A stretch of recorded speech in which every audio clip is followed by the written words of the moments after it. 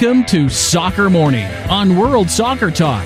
Here's your host, Jason Davis. Good morning, everybody. Happy Friday. Welcome into World Soccer Talk's Soccer Morning.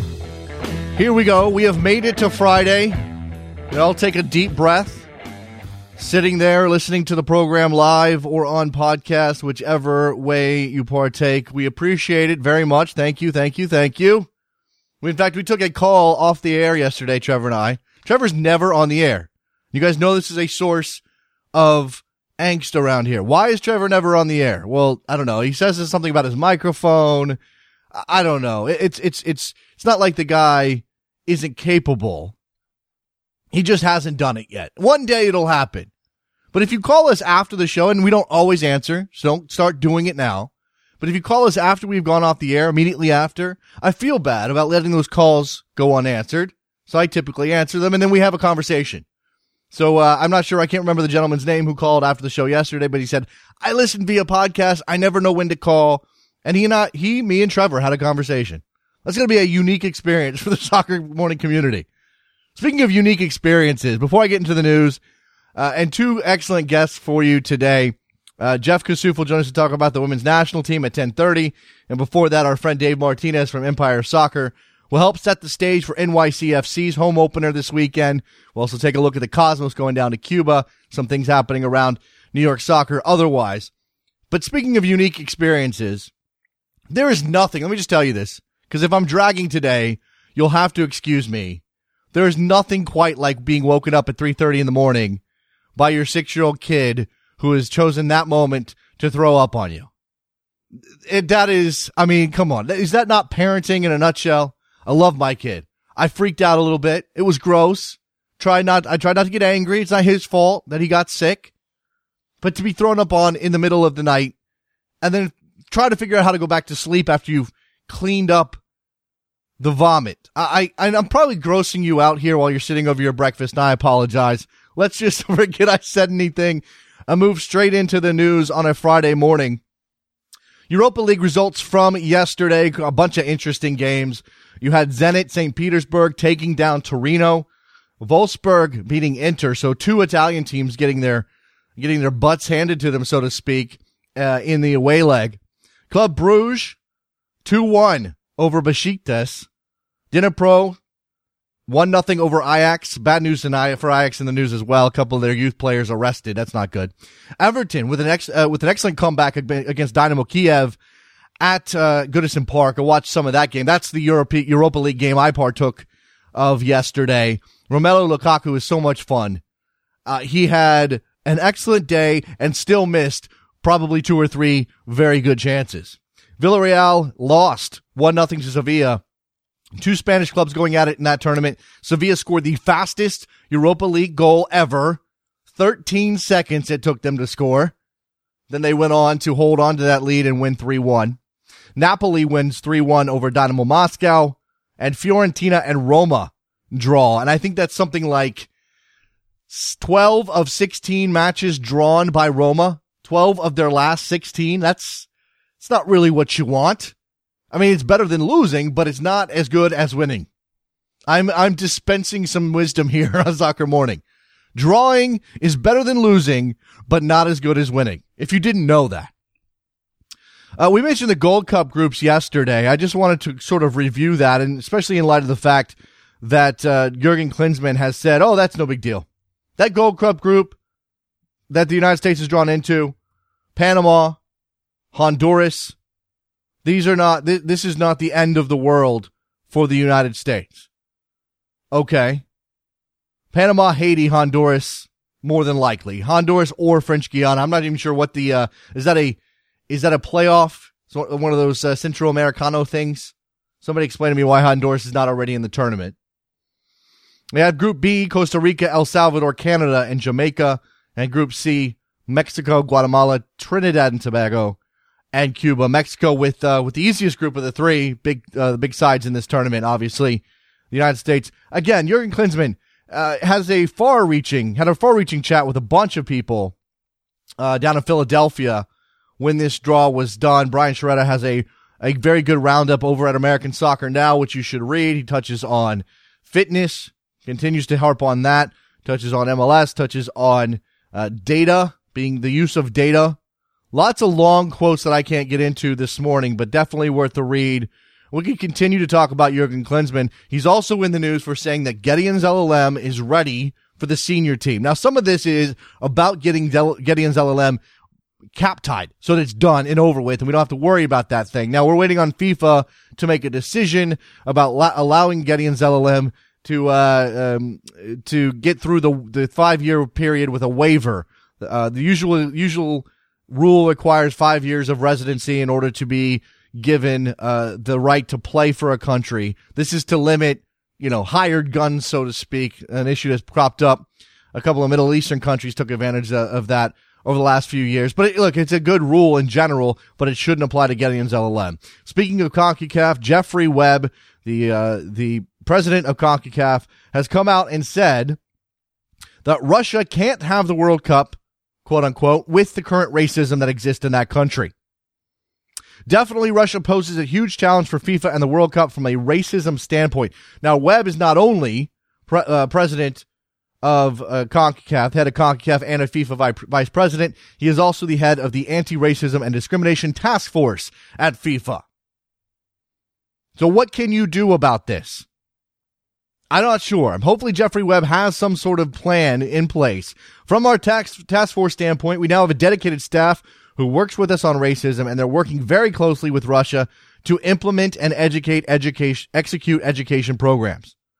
It's a huge opportunity to influence some change, and we better influence some change over the next 3 years. We have to. We can't have a World Cup there under the current conditions. Now, my issue with this is, what's going to change in 3 years fundamentally?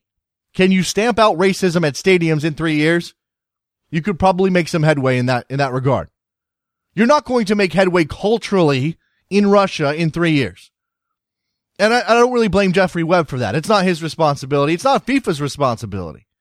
Those cultural elements, which are the root cause of the racism that pops up then in stadiums and during soccer matches, is something that it's much bigger and much grander. I wonder what good FIFA can really do. And I hope this isn't just dressed up in 3 years when we get to Russia 2018. They say, oh, we did a bunch of stuff. We took care of the problem.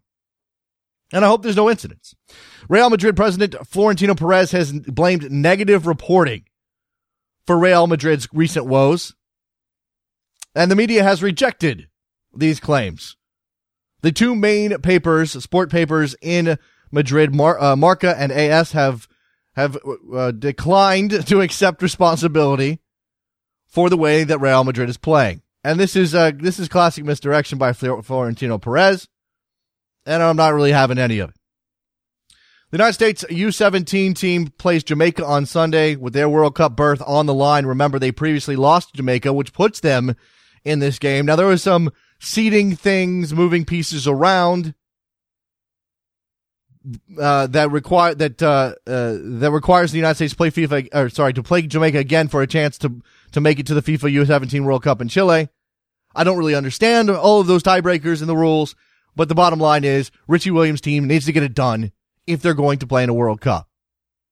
Now, I saw a very good statement on Twitter yesterday from, I think it was Steven Sandor up in Canada, because their U17s are in this tournament as well, attempting to make the World Cup. I believe they came up short. So this doesn't necessarily directly apply to the U.S., but with Sunday looming, I think it's important to remember that these are kids. These are not full professionals. They're not making money playing this game. If they do not make this World Cup, let's be careful about raking them across the coals or calling choke job. Now, we would love the program to get better. Absolutely. And they should make the World Cup if the United States is making progress. And I put this squarely on the shoulders of Jurgen Klinsmann, Richie Williams, and the staff. But the players are 16-year-old kids, 17-year-old kids. Should probably definitely cut them a break. Speaking of break, let's take a break. When we come back, Dave Martinez, Empire Soccer. NYCFC opens up their home schedule on Sunday in front of what should be a massive crowd on terrible turf at Yankee Stadium. We'll talk about that. Don't go anywhere. Soccer Morning, brought to you by World Soccer Talk.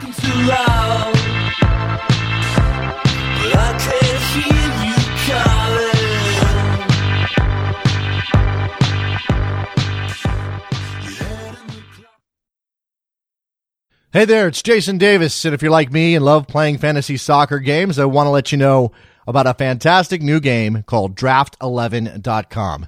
This is not your usual fantasy soccer game. Draft11.com is different for two major reasons. First, it's a daily fantasy soccer game, and second, it gives you an opportunity to win cash. So instead of playing an entire season and competing against, say, the 3 million people who play Fantasy Premier League and winning nada, you can play Draft11.com over one match day against up to 10 people. And if your team wins, you win. Cash, not points. So go ahead and support our new sponsor that's helping bring Soccer Morning to you every single day. Head over to Draft11.com, sign up for a free account, and take a shot at trying to win some cold, hard cash. Thanks.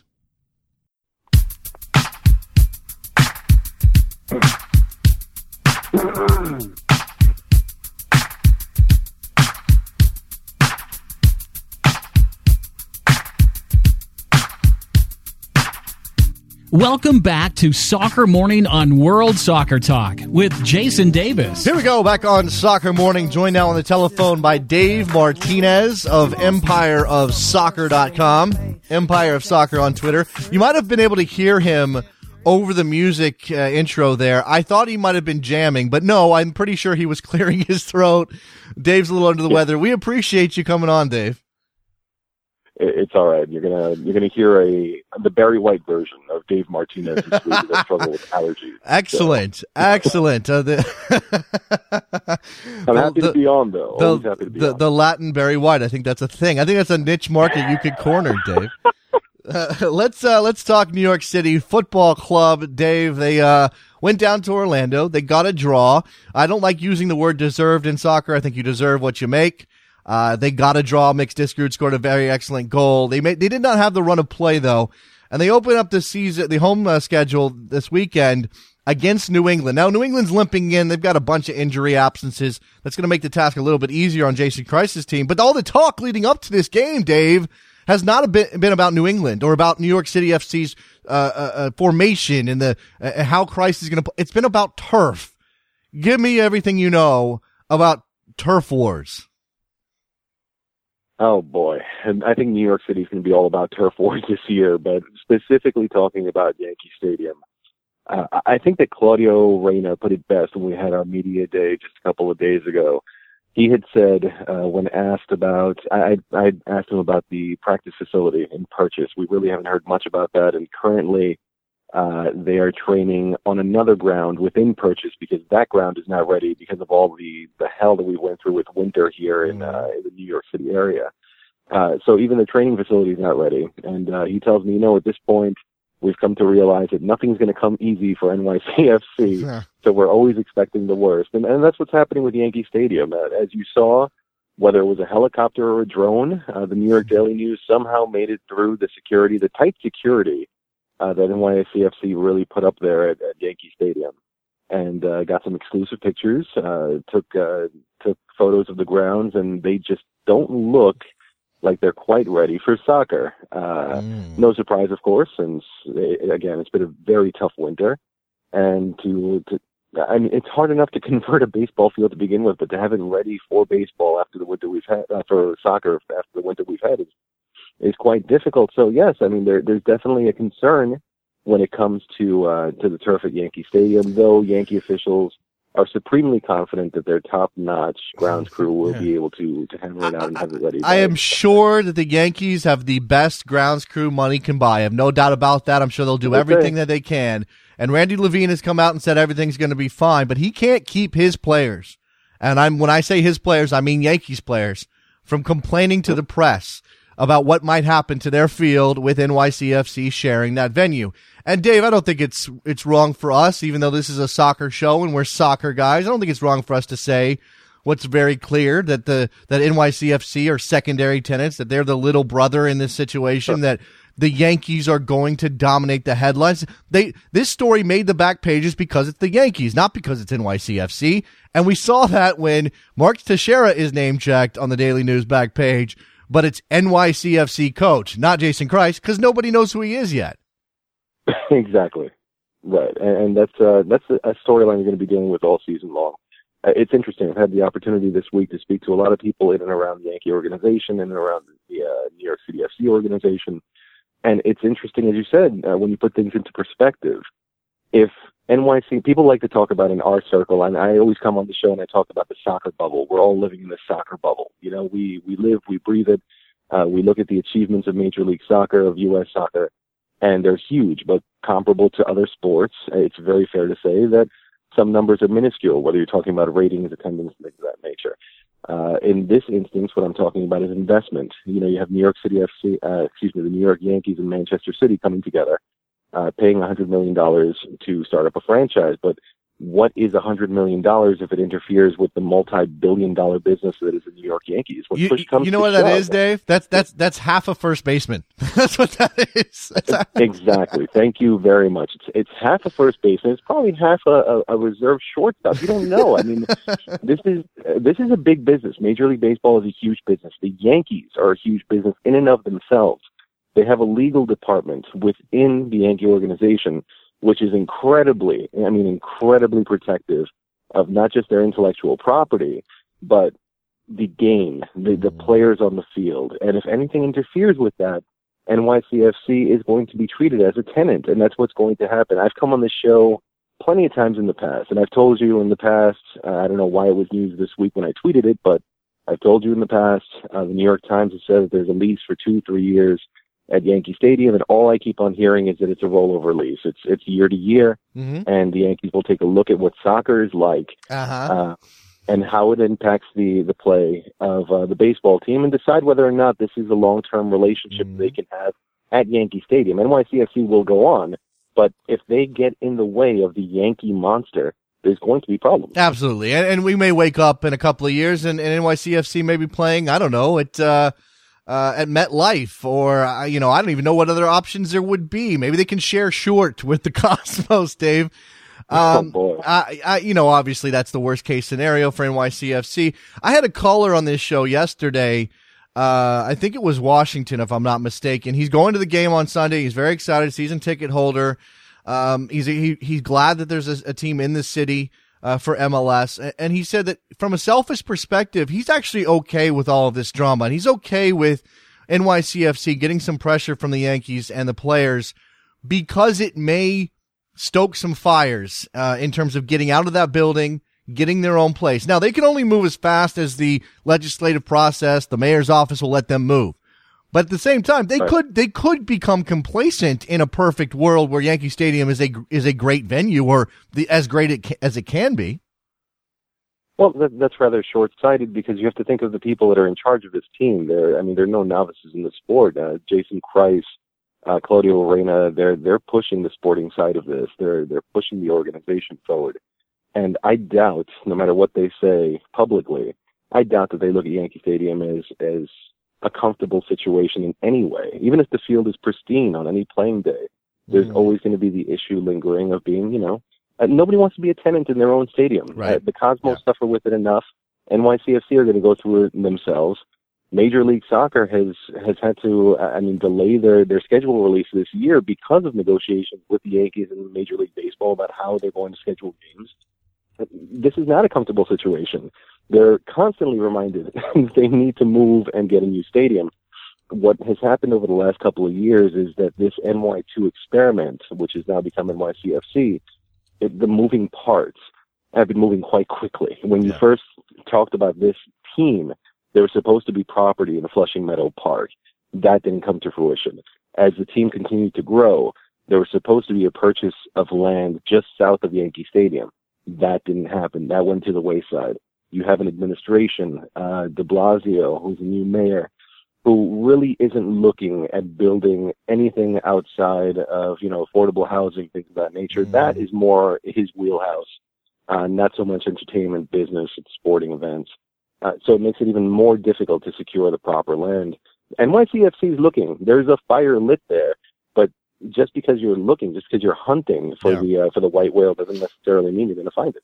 All right, let's pretend that all of this stuff is hunky-dory and happy and nobody's upset about field conditions and everything's grand. Sunday, they open up the home schedule, first ever home game. If I'm not mistaken, the entire stadium has been made available. I don't know if that means they're going to sell it out, but certainly they've sold enough tickets to think that they can get more people in that building than they originally planned. How big of a deal is this going to be, Dave? Well, speaking to NYCFC officials, again at media day, they're thinking as of right now it's roughly 35,000 that they have in attendance. They broke the 15,000 mark for season ticket holders, which is a tremendous base. But do I think the Yankee Stadium's going to be sold out? I don't think so. No. I know that they're making every effort to bring in as many eyes, as many new eyes as possible. I've heard from several people that have children in youth soccer camps and different leagues throughout the area that NYCFC officials have come down and started giving away tickets as well. Oh. Comps just to have kids out there and experience the game themselves. So yeah, I got no problem with. They can't fill the stadium. But, I got no problem with papering I'm sorry, Dave. I don't got no problem with papering the room a little bit. I know that Orlando may have done something similar. And look, they had a fantastic atmosphere. They got the 62,000 that they got into that building. And NYCFC, as you said, they're not going to sell out Yankee Stadium, which I think is capacity 50 or 55, somewhere in that range. But 35,000 is absolutely nothing to sneeze at. And every other team in this league outside of Seattle and Orlando, obviously, would kill to have opening weekend be that big. And look at the impact that this has had. I think that you got to give them their due. The past week, 2 weeks, NYCFC have been able to garner attention in the area. They've managed to secure newspaper space. There's more stories going around. Today, there's a 16-page insert in the New York Daily News specifically focused on NYCFC. Paid advertising, whatever, who cares? Yeah. It's in there, and it's there for the exposure of the match. So to that end, it's already a winner. Carrying it throughout the rest of the season is going to be the measure of success. Sure. I think this winter was a mess for NYCFC. They had New York to themselves. The Giants stunk. The Jets stunk. The Islanders were okay. The Rangers were okay, but nobody cares about hockey other than niche fans. And I'm a hockey fan, so I could say that here in New York City. The Nets, the Knicks. Look, there really was no other game in town, and it was a perfect opportunity for NYCFC to fill that gap, but they didn't. There was just too much flux, too many things going on. Now that the game is approaching, in the last couple of weeks, we've seen the momentum grow. Again, 35,000, as you said, nothing to sneeze at. And an absolutely, really an inspiring base for Major League Soccer to do over this New York market, to get it right this time around. But let's see how Yankee Stadium holds up this weekend, because first impressions are going to be incredibly important, as they always are in this town. And NYCFC has put the right foot forward, starting with that pitch. Okay, Dave, this isn't usually what we talk about when we get you on the air, but I know that your analytical mind is as good as anybody's. When you look at this team and what they have to do against New England to get 3 points at home, what do you see? I mean, got to get service to David Villa first and foremost, but where else are the issues for NYCFC? I think the club is too narrow. They're too narrow and too predictable. That's what you saw in Orlando. There's nobody really on the flanks that can break through and stretch a defense. And that, to me, is the most alarming part of this scenario. I mean, look, this summer, you're going to have Frank Lampard in town.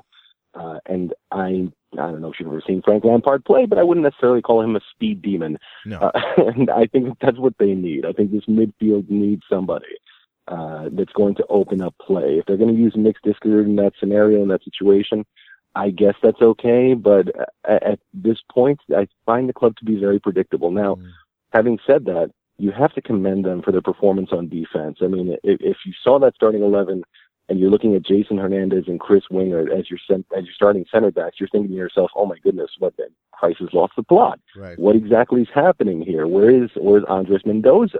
Where is George John, who's still injured and recovering and what have you? Is this going to be enough? Well, they prove that defensively, they're quite stout. They're able to keep their formation. They're very concentrated on defense, very focused, and that's going to help them. It's the attack I'm more worried about, because as you saw, Jason, David Villa was on an island by himself, and that was mostly because there was no width. Everything was down the middle. Everything was predictable, and you can't count on that perfect pass down the middle of the pitch to open up a match. It's just not going to happen. You need somebody out on the wings to set those defenders. Well, Kyrie Shelton changed that game a little bit for them. That helped a bit, and obviously, but you don't want David Villa having to drift out wide to pick up the ball. That's not his game. He's not Kassouf, for example, on the other side. He's not even Thierry Henry to flip it over to the Red Bull. So you need somebody who can provide that width. That's going to be interesting to see. Again, New England comes in a little bit limping. Teal Bunbury injured. Obviously, Jermaine Jones coming back. Whether or not Lee Wynn is available will be a question. But I got a couple minutes here with you, and I would be remiss if we didn't talk about the New York Cosmos out there on the island. They've got a plan to go down to Cuba to be the first team in 37 years, I think, first professional American sports franchise to play a game. They're going to play a friendly against the Cuban national team in Havana. That's a big deal because of the embargo being lifted, Dave. Otherwise, I mean, well, first speak to the plan to go down there and what kind of role this has in the wider Cosmos international, profile plan. Well, we've spoken about this again on the show in the past. The Cosmos are trying to do something unique, which is concentrate on global games, getting their name out there in order to grow the game domestically. You listen to that and it kind of strikes you. How does that happen necessarily? Well, you start off with a player of the name and qualities of a Raul. Raul by himself has opened several doors for this club. Hong Kong, that Hong Kong friendly that they had earlier this winter, was a rousing success. You had almost 20,000 fans in attendance being there to watch the Cosmos and Raul perform. And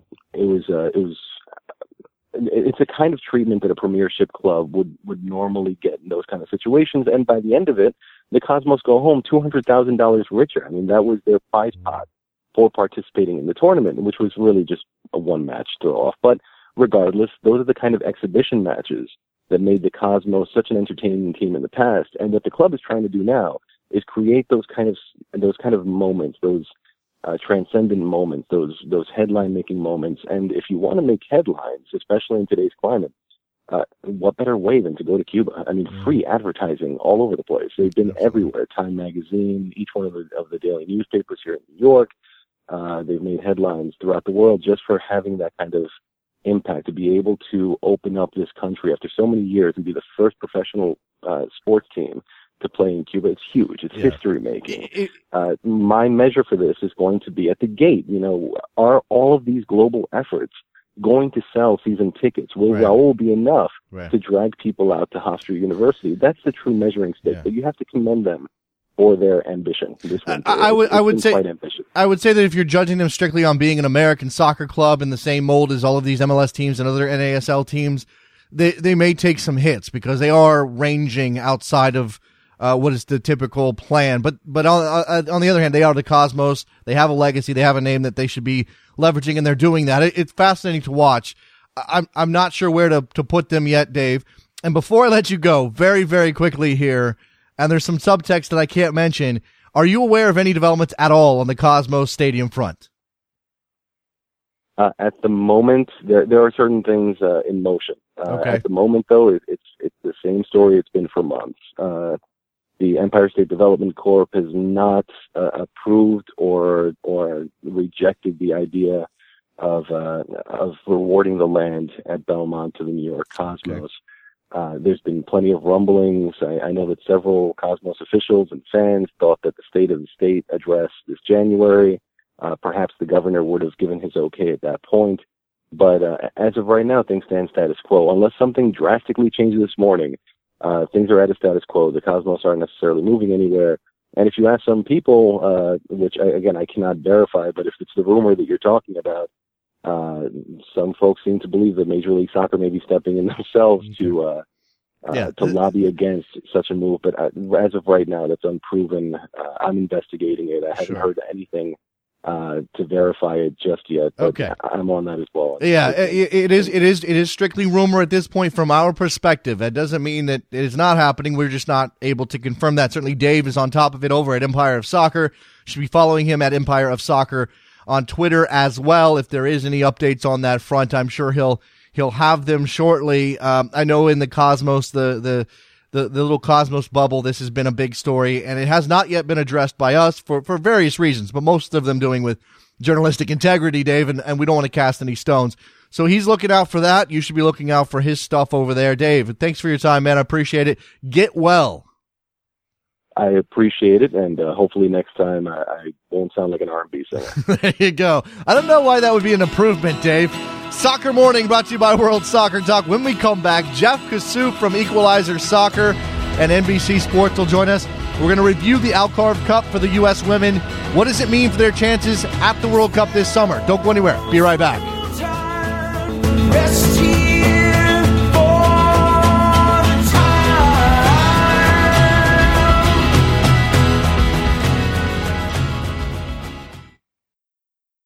Hey there, it's Jason Davis, and if you're like me and love playing fantasy soccer games, I want to let you know about a fantastic new game called Draft11.com. This is not your usual fantasy soccer game. Draft11.com is different for two major reasons.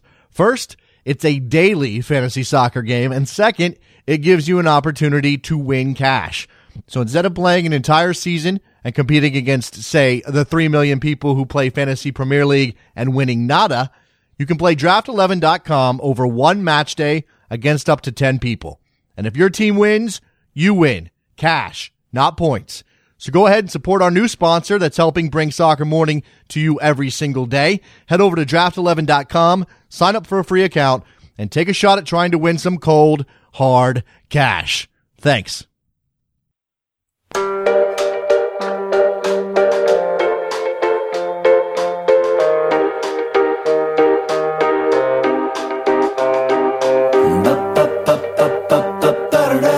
Welcome back to Soccer Morning on World Soccer Talk with Jason Davis.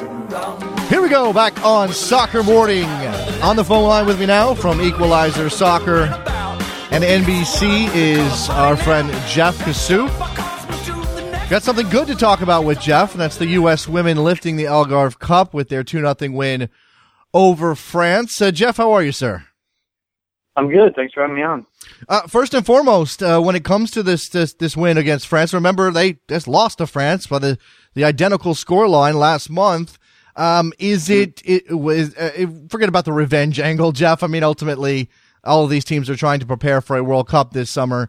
Does it indicate that maybe some of the problems that were being identified under Jill Ellis can be fixed before we get to Canada?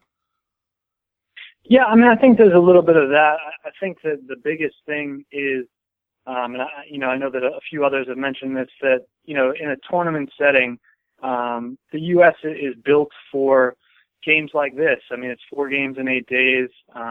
They have a deep squad that maybe is deeper than really anybody else, so they can rotate in. I mean, you look at who stood out in that final and maybe even the tournament that you wouldn't expect coming into it, Julie Johnston, who prior to the tournament had barely even played. She had one start. So they're deep. I think that factored in there. And I think this win for the U.S., winning the Algarve Cup more than anything, is a huge confidence boost. I mean, they sort of uniquely thrive off being doubted more than any other team in the world, and that they love to see some of the headlines that they got in abundance over the past few months as they dropped results and looked uninspiring in matches against France, England, Brazil. Mm-hmm. So I think they saw all this, and for them, I mean, forget the vindication of beating France, a month later. I think for them, it's the idea that, there's a little bit of a proving wrong here to all the doubters. And this is France was their biggest game going into this World Cup. The rest that remain are just kind of, second-tier teams. So this is the biggest test that they'll feel they passed, and that'll be a confidence boost heading into June. You mentioned that the rest of these teams were second-tier teams. They obviously had a goalless draw with Iceland that created a little bit of buzz because of some comments by the Iceland head coach, and then Ellis shooting back a little bit. Was that the low? I mean, well, not the lowest point in the tournament necessarily, but it certainly wasn't a good moment. Were there lessons learned there? Could you see direct lessons being learned by Ellis, or are we just talking about someone who's throwing some stuff out there, relying on that depth and maybe getting by on the talent level, maybe not superior to France, but certainly good enough to beat France on their best day?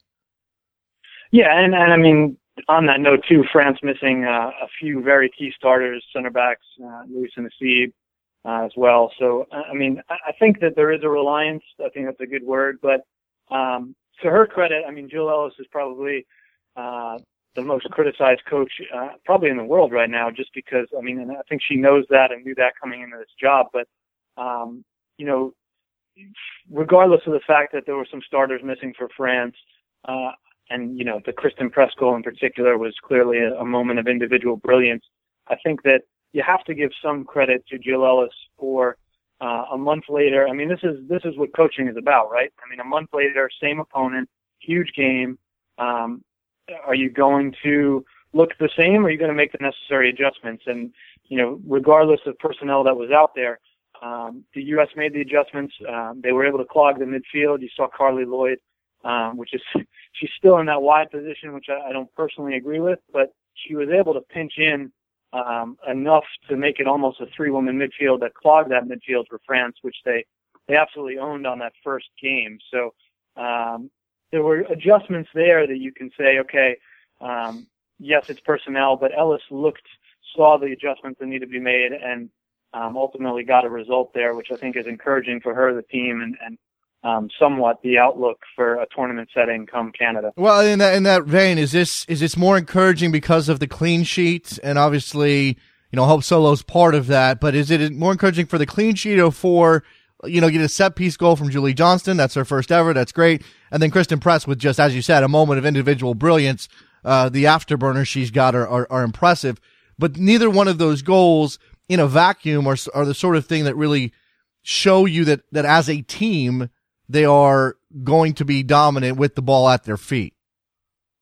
No, and I don't think they are. I mean, look, they'll have stretches of moments. I think that we can say maybe against lesser opponents, but with the group draw and, you know, the possibly pending knockout round, I don't know that there really will be that case come Canada. But I don't see them dominating a game in possession, as you said. I don't see them outplaying, at least technically and possession-wise, a team like a France or some of these other top teams. I mean, we saw this against Brazil as well in past months. But they have the ability. I think that's the thing that we have to, you know, certainly me and others, I mean, we have to make clear to maybe casual fans who are listening, is that this is absolutely still a team that can win the World Cup.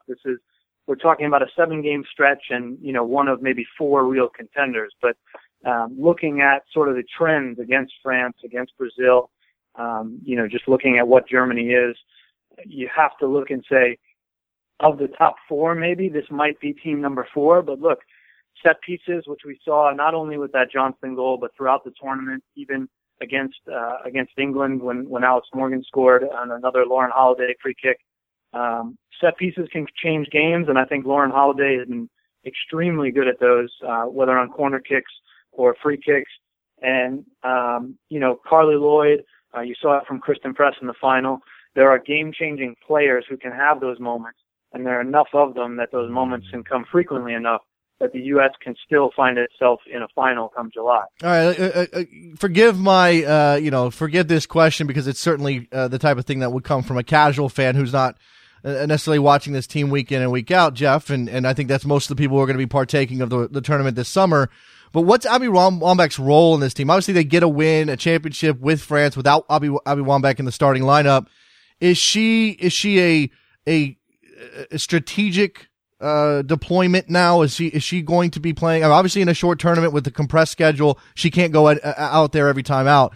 But how much does this team still rely on her, and how much can they get away with finding some depth? And obviously, look, there's talented goal scorers. I'm not saying there's not, but she's been such a key figure for them. Yeah, I mean, I think it's trending that way that you mentioned, as her sort of maybe coming off the bench, maybe being a specific sort of role. You know, you can't rule out her starting, because I think that there's just she brings something different, and I know that it's so cliche, and some people are so sick of hearing that, but there's only one of her, and I think probably best utilized of what she is, of great in front of goal, obviously great in the air. It lends itself to late in matches if the U.S. is trailing.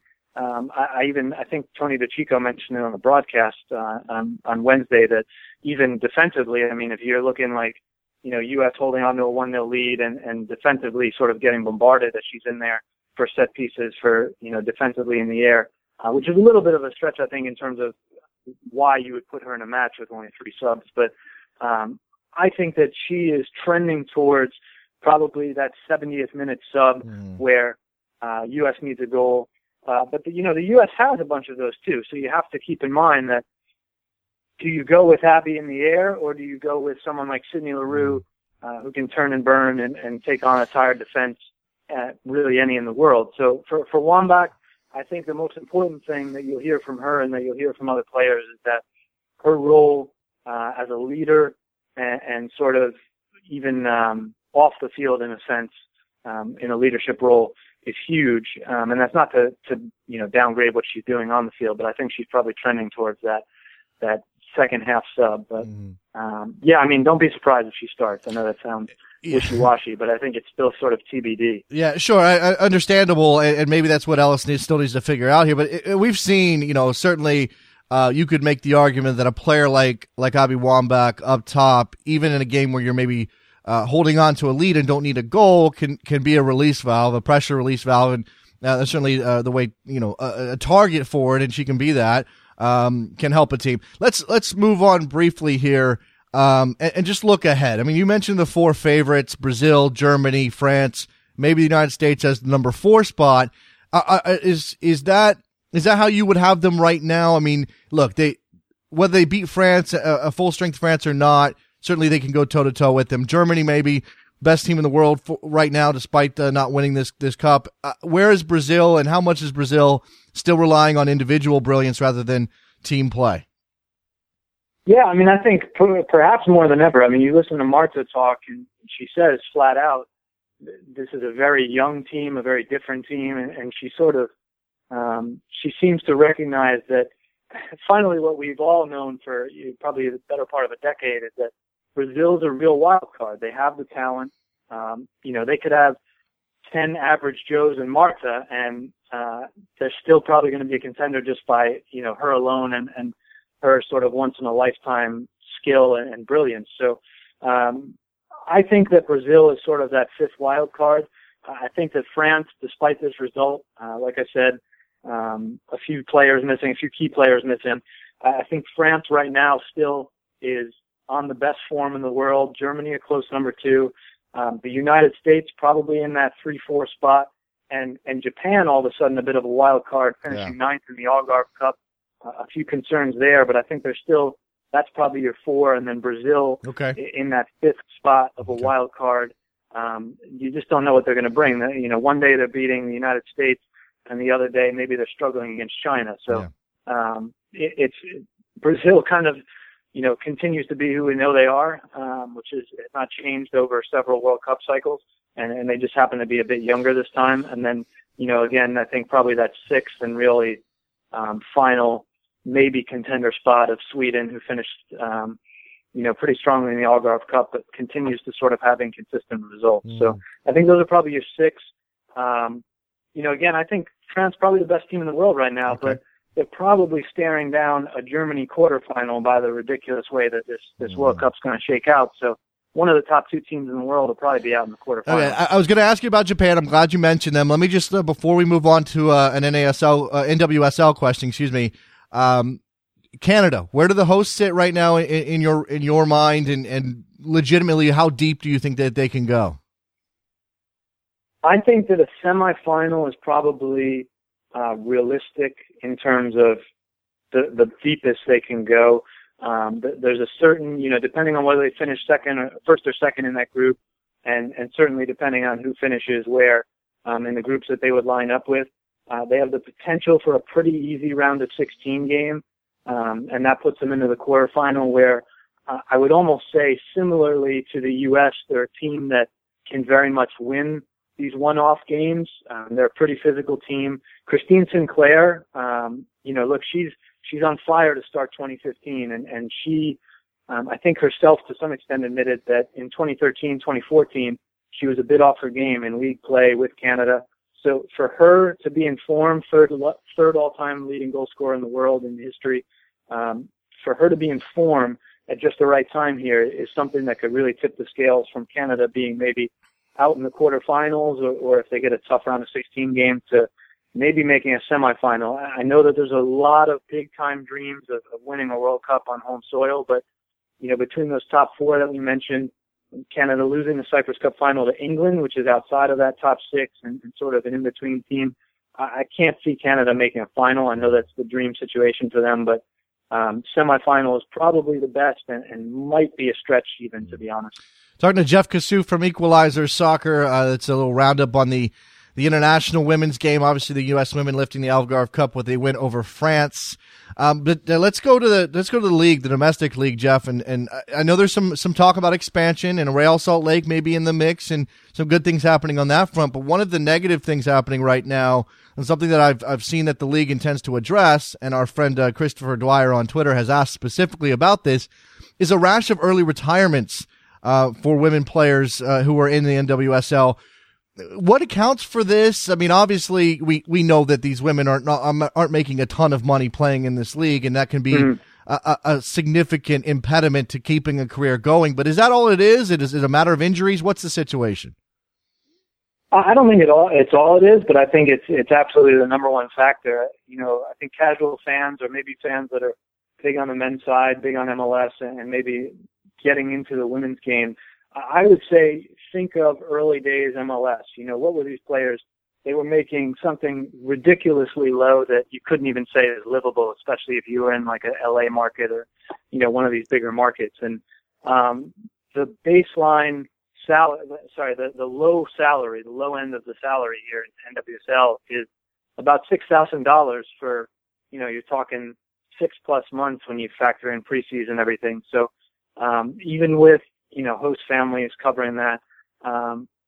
We've all been at a point where we've said, what am I doing with myself? And when you're a 25-year-old, maybe even older, some of these players who are still sort of on the bottom end of rosters, and you're making $6,000 or $10,000 to do this, as much as you love it, that you have to address it. And you see some of these retirements, a few different Breakers players. I mean, they directly mentioned, look, I was offered a job in the corporate world that, whatever it is, we can assume something much more livable. Yeah. And they just decided to take it. So I think it is a huge thing. And I think it's, as this league grows, this is why this league is considered healthier than the other two.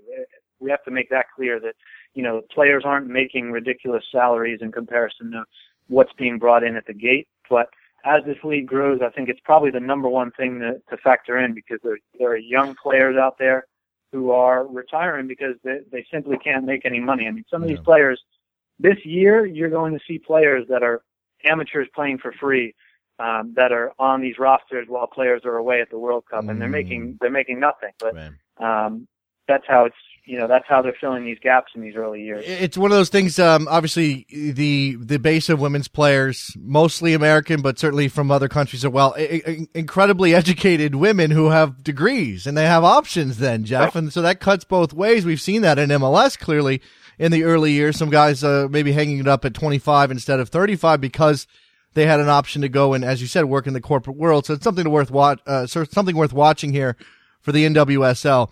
Again, let me come back briefly to expansion before I let you go. What's the goal? Where are they at? And how many new teams are we looking at in the very near future? Well, I think that there's quietly probably an initiative to maybe get to an even number. They're at 9 teams.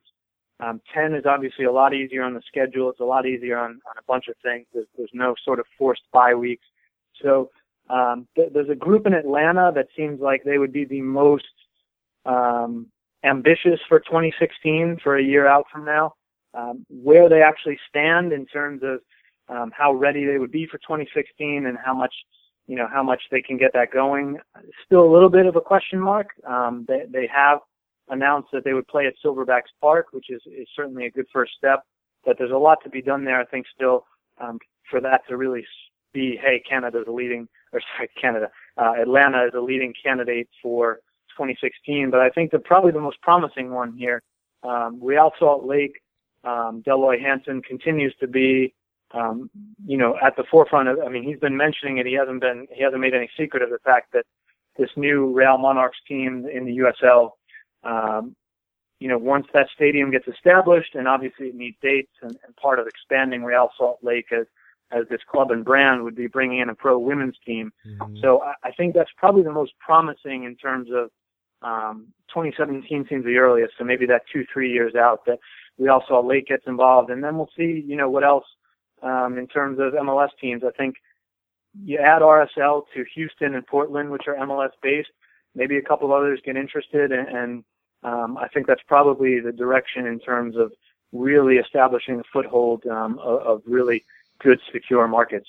Jeff Kassouf from EqualizerSoccer.com. Go read his stuff over there, specifically on the U.S. women and their victory in the Algarve Cup, but also as we get closer to the start of the NWSL season, that stuff as well. Jeff, I appreciate the time. Always fantastic insight. Appreciate it. We'll talk to you soon, man. Thank you. Always a pleasure. All right, let's take a break. When we come back, we'll open up those phone lines, 347-756-6276. We'll take your tweets as well at Soccer Morning. It's your time to shine on a Friday. Be right back.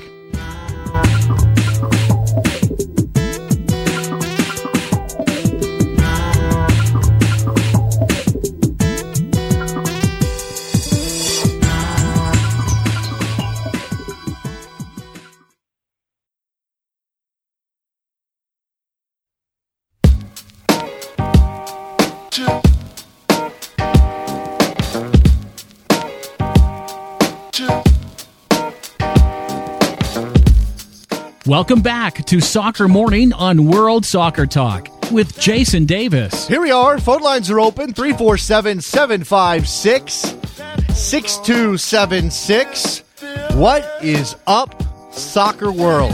What is on your mind today? Is anything happening at all? Is there anything people are talking about, thinking about, discussing?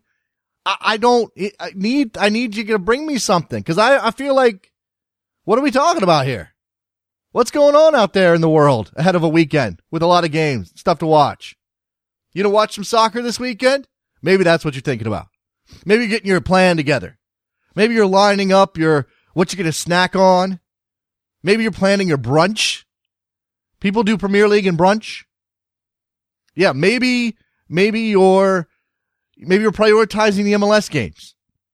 Maybe you're looking at that schedule and thinking, hey, which is the big game of the weekend? What am I going to watch? Got Orlando and Houston tonight. Tonight. Owen Coyle versus Adrian Heath. British manager thing. That's fascinating. That's a good storyline, right? Is that the top storyline right now, today, in the world of American soccer? Could it be? Maybe not. Seattle hosting San Jose. Okay, that's good. New York City FC, obviously. New York City FC, 35,000 people. Yankee Stadium turf, Jason Kreis's narrow formation, no X's left to put mix on the back of an NYCFC jersey. They've run out of X's. That sounds like a tragedy. Can't get mix. The man's wearing mix. You want mix, you can't get it because they have no more X's. If your name's Xavier, and you want to put that on the back, you can't do that because they don't have any X's. What other names out there have X's? Xavier's the only one I can think of right now. Who else has got an X in their name? Rex? If your name is Rex, you can't get a jersey with your name on it.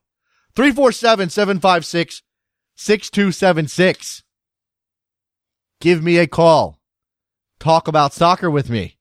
It's fun, I promise. Hit me up on Twitter if you'd rather do it that way. Mike Thomas 19064. Let's give props to Unimos and how awesome it is having a game every Friday. Yes, let's do that. Props. What is Spanish for props? I need to learn that. That is fantastic. We used to have one year, it was like 4 years ago, you had Soccer Night in America or whatever that was called. It wasn't Soccer Night in America. It was something else. But it was a Friday game on Fox Soccer Channel. Maybe it was Soccer Night in America. But I remember this because this was the last year Fox had the MLS contract before it went over to NBC. And they were like, we're going to make a big to-do about this game. We're going to really throw some stuff at it. And again, it was Christopher Sullivan sitting at a desk with a quick goal in front of it. And then they went to the stadium. Good for them. I think that was an improvement. They put their halftime show in the building. but it still wasn't. They weren't really throwing stuff at it. This time around, Fox is really giving it a go. I think we can all say that. Yes, but Friday, UNMOS, game tonight, Houston Dynamo, Orlando City Soccer Club. Good stuff. If your name is Max, Robert's got a good point. Agent Rob. Agent E-Rob. If your name is Max, you're screwed. If you want an NYCFC jersey and your name is Max, I'm sorry. You are out of luck. I know some Maxes. I know some people who've named their kids. Jared Dubois' kid's name is Max. Yeah. Can't get his name. Can't get an NYCFC jersey with a kid name on it. 805, you're on the air. Hey, Jason, this is Derek from LA. Hey, Derek, what's on your mind today?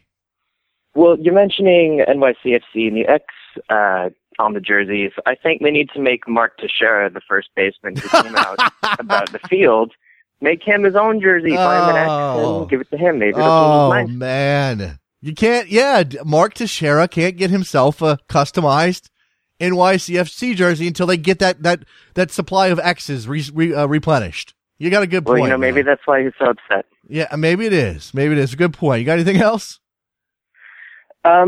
What's your opinion about Robbie Keane supposedly re-upping his deal with the Galaxy? Because as a Galaxy supporter, I was kind of convinced that after having such a good run, he was just going to kind of call it quits to go back home. If he wants to keep playing soccer, he likes LA, and he keeps scoring goals for you, I would throw a party for that.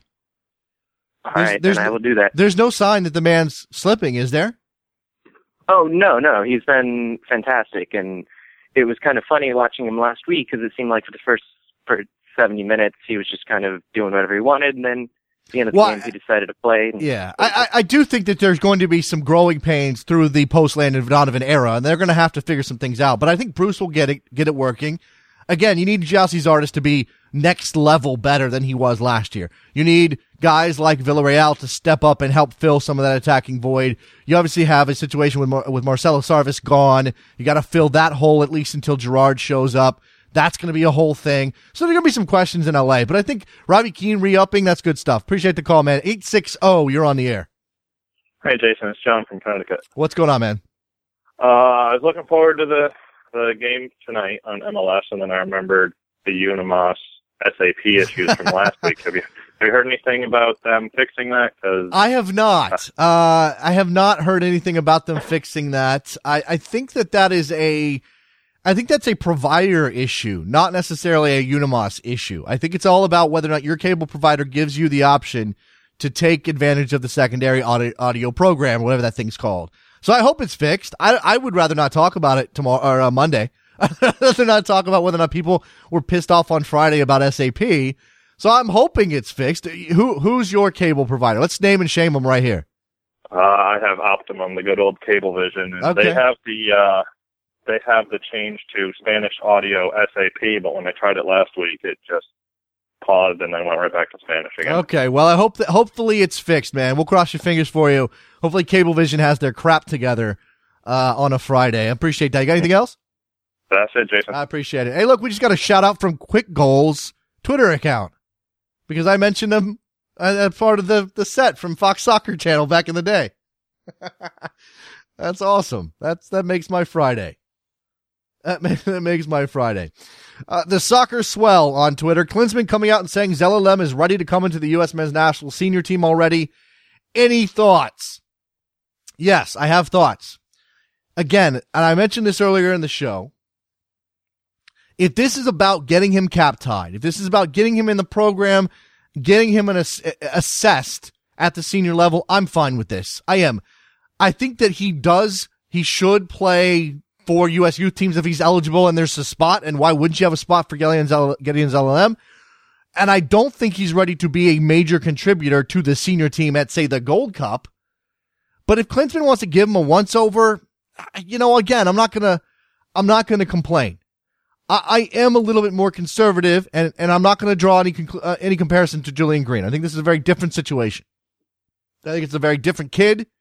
He plays a somewhat similar position, but he has a very different game. He's obviously coming up in the Arsenal system, and they're bringing him along slowly. I'm not overly concerned about this. My immediate reaction was sort of, what are you talking about? No, don't rush him. But I'm not sure that that's what Klinsman's doing yet. And I'm going to give him the benefit of the doubt until he proves otherwise. 347-756-6276. What you got on your Friday? Bring it to me. Let's talk about it. Whatever's on your mind. 908, you're on the air. Hey, Jason, Matt in Jersey. How you doing? What's going on, Matt in Jersey?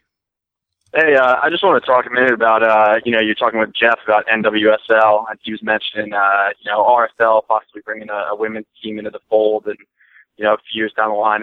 I'd really like to see some more MLS teams get involved and stuff like that. You know what I mean? It's good to see when, the men's pro teams start to get involved in the women's side of the game, try to help it grow.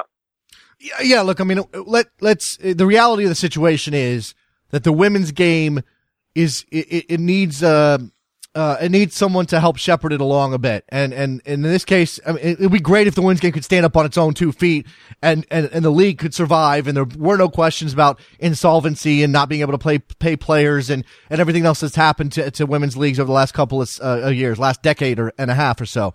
But the reality is, they need someone to help support them. And if the MLS teams who have established marketing teams, have established relationships in the community, who are fixtures already, or even if they're a new concern, like say Orlando City, and I have no idea if they have any interest at all, but just if you have all of that stuff in place and you can bring a women's team into the fold. And again, as Jeff said, the reason that NWSL is viewed as healthier than its predecessors is because they're not paying a lot. Now that's bad on one hand, because these women deserve to be paid a living wage to play soccer. Damn it. But if you need to bring it along slowly as a matter of reality, then let the MLS teams help that happen. I'm with you on that.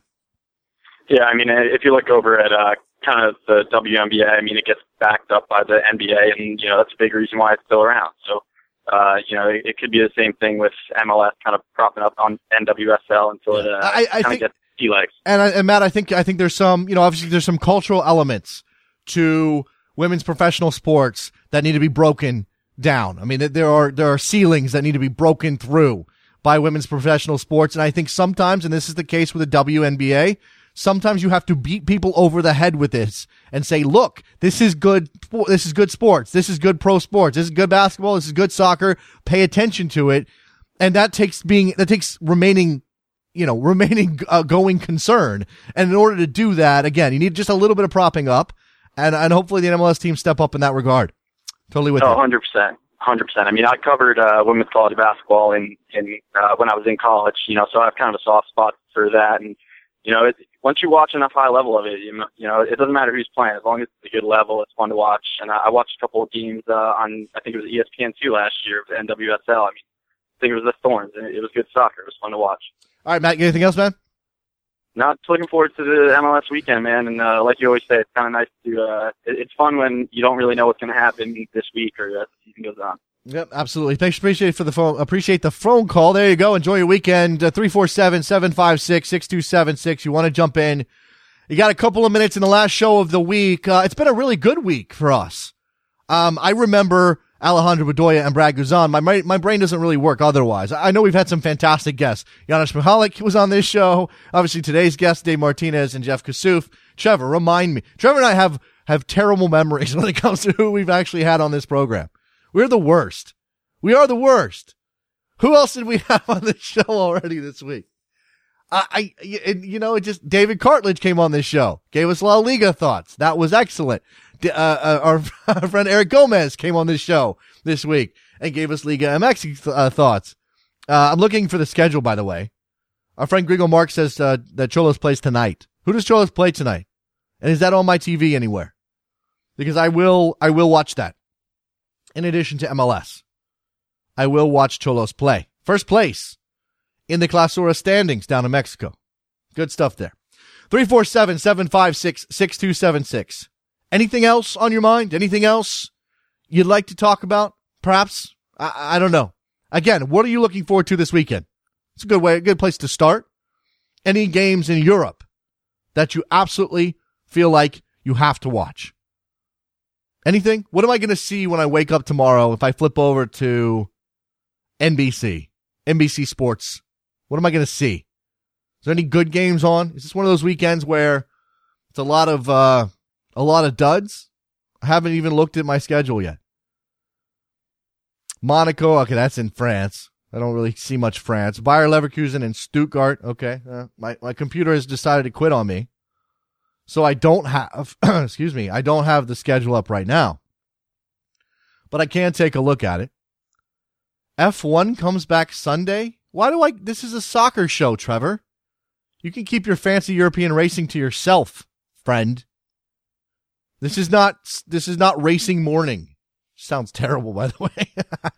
Racing morning. All right, games today. Valencia, Deportivo La Coruña. That's a little bit later on this afternoon. Obviously mentioned the MLS match. Houston Dynamo hosting Orlando City Soccer Club. Let's look at the Premier League. Crystal Palace and Queen's Park Rangers. Oh, fantastic. Arsenal, West Ham. Okay. A little London derby action there. Leicester and Hull. So you have a couple of lower level teams in that game. Sunderland and Aston Villa. So relegation scraps all over the place. West Brom and Stoke City, Burnley and Manchester City. So there you go. There's your Premier League schedule. All right, I got a couple of tweets on this. We've got about 3 minutes left before I turn this show off or sign out. So let's go ahead and do this, okay? Paul Douglas says, I imagine you want to talk about that Fusion American Outlaws article as much as you'd like to get a root canal, but ... And so I will talk about this briefly. The reason that we didn't make a big deal out of this, and Noah Davis is an excellent writer. He knows soccer inside and out. He's been covering the American game for a long time now. I respect the hell out of Noah Davis, and I have no issues with the premise of his article, which is that there are some troubling cultural elements inside of American Outlaws. I think that's a fact. I don't think that there's any arguing that. And if you are going to say, well, not all of the American Outlaws are racist or homophobic or misogynist, you're missing the point. The point is that stuff has cropped up in enough places that it's something that needs to be dealt with. And this is what I would ask. That we stop with the, I've had a good time, I've never seen any trouble, and then the back and forth. Well, obviously some people have. Okay. This is why I haven't addressed it today and why I didn't ask for phone calls on it and why we haven't made a big deal about it, because I don't want to get sucked into a tit for tat. American Outlaws is great. I made so many friends. I love it. And then another call who says, I've heard some racist chants. I've seen some guys, grope women. I've seen guys be drunk idiots. We know guys are drunk idiots way too often. American Outlaws is 30,000 members strong. It's got individual chapters across the country. The central bureaucracy of the organization is not all that great in terms of controlling everything. I'm not sure that they ever can be.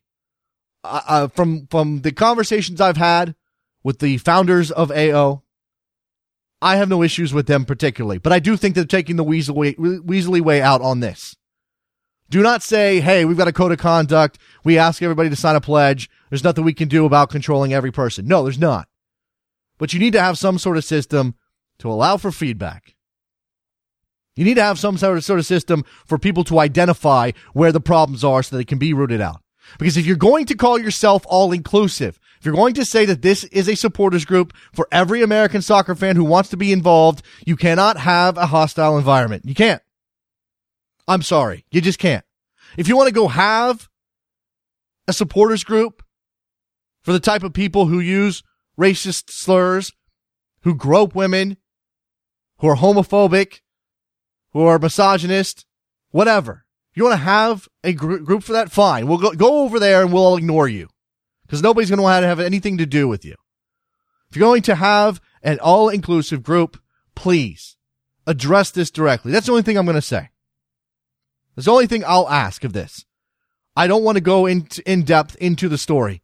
Noah Davis wrote a story which I believe it came from an honest place in terms of his intent. Some of the anecdotes in there are what they are. Every single one of them should be considered seriously. And again, this does not mean that everyone who has had a good time with AO and has never seen these things can't still have a good time with AO and enjoy their membership. But you should be diligent. You should be concerned because the bad apples are giving you a bad name. All right. I'm done. That's it. I'm out. It's Friday. I'm tired. I was up at 3:30 with kids puking on me. I just can't do this anymore. I really do appreciate you listening to the show. Make sure you go to backheel.com and buy a mug right here. Backheel.com/store right here. And then go to 3nailfc.com and buy a Soccer Morning t-shirt. Right now it's in blue. I think Dan and some people have been going back and forth on some other colors. We may look into that. Somebody asked for a Orlando City purple Soccer Morning t-shirt. Can we do that? Is that allowed? I don't even know if that's allowed. I don't even know. WorldSoccerTalk.com is the home of the show. Make sure you're checking them out. And I absolutely implore you to go check out Draft11.com. Very cool site. Sign up, compete against 10 people, win some cash in daily fantasy soccer. It's very, very cool. And my connection is gone, so I am gone. That's it. I'm knocking over stuff in my studio. All right, we'll talk to you guys on Monday. Bye.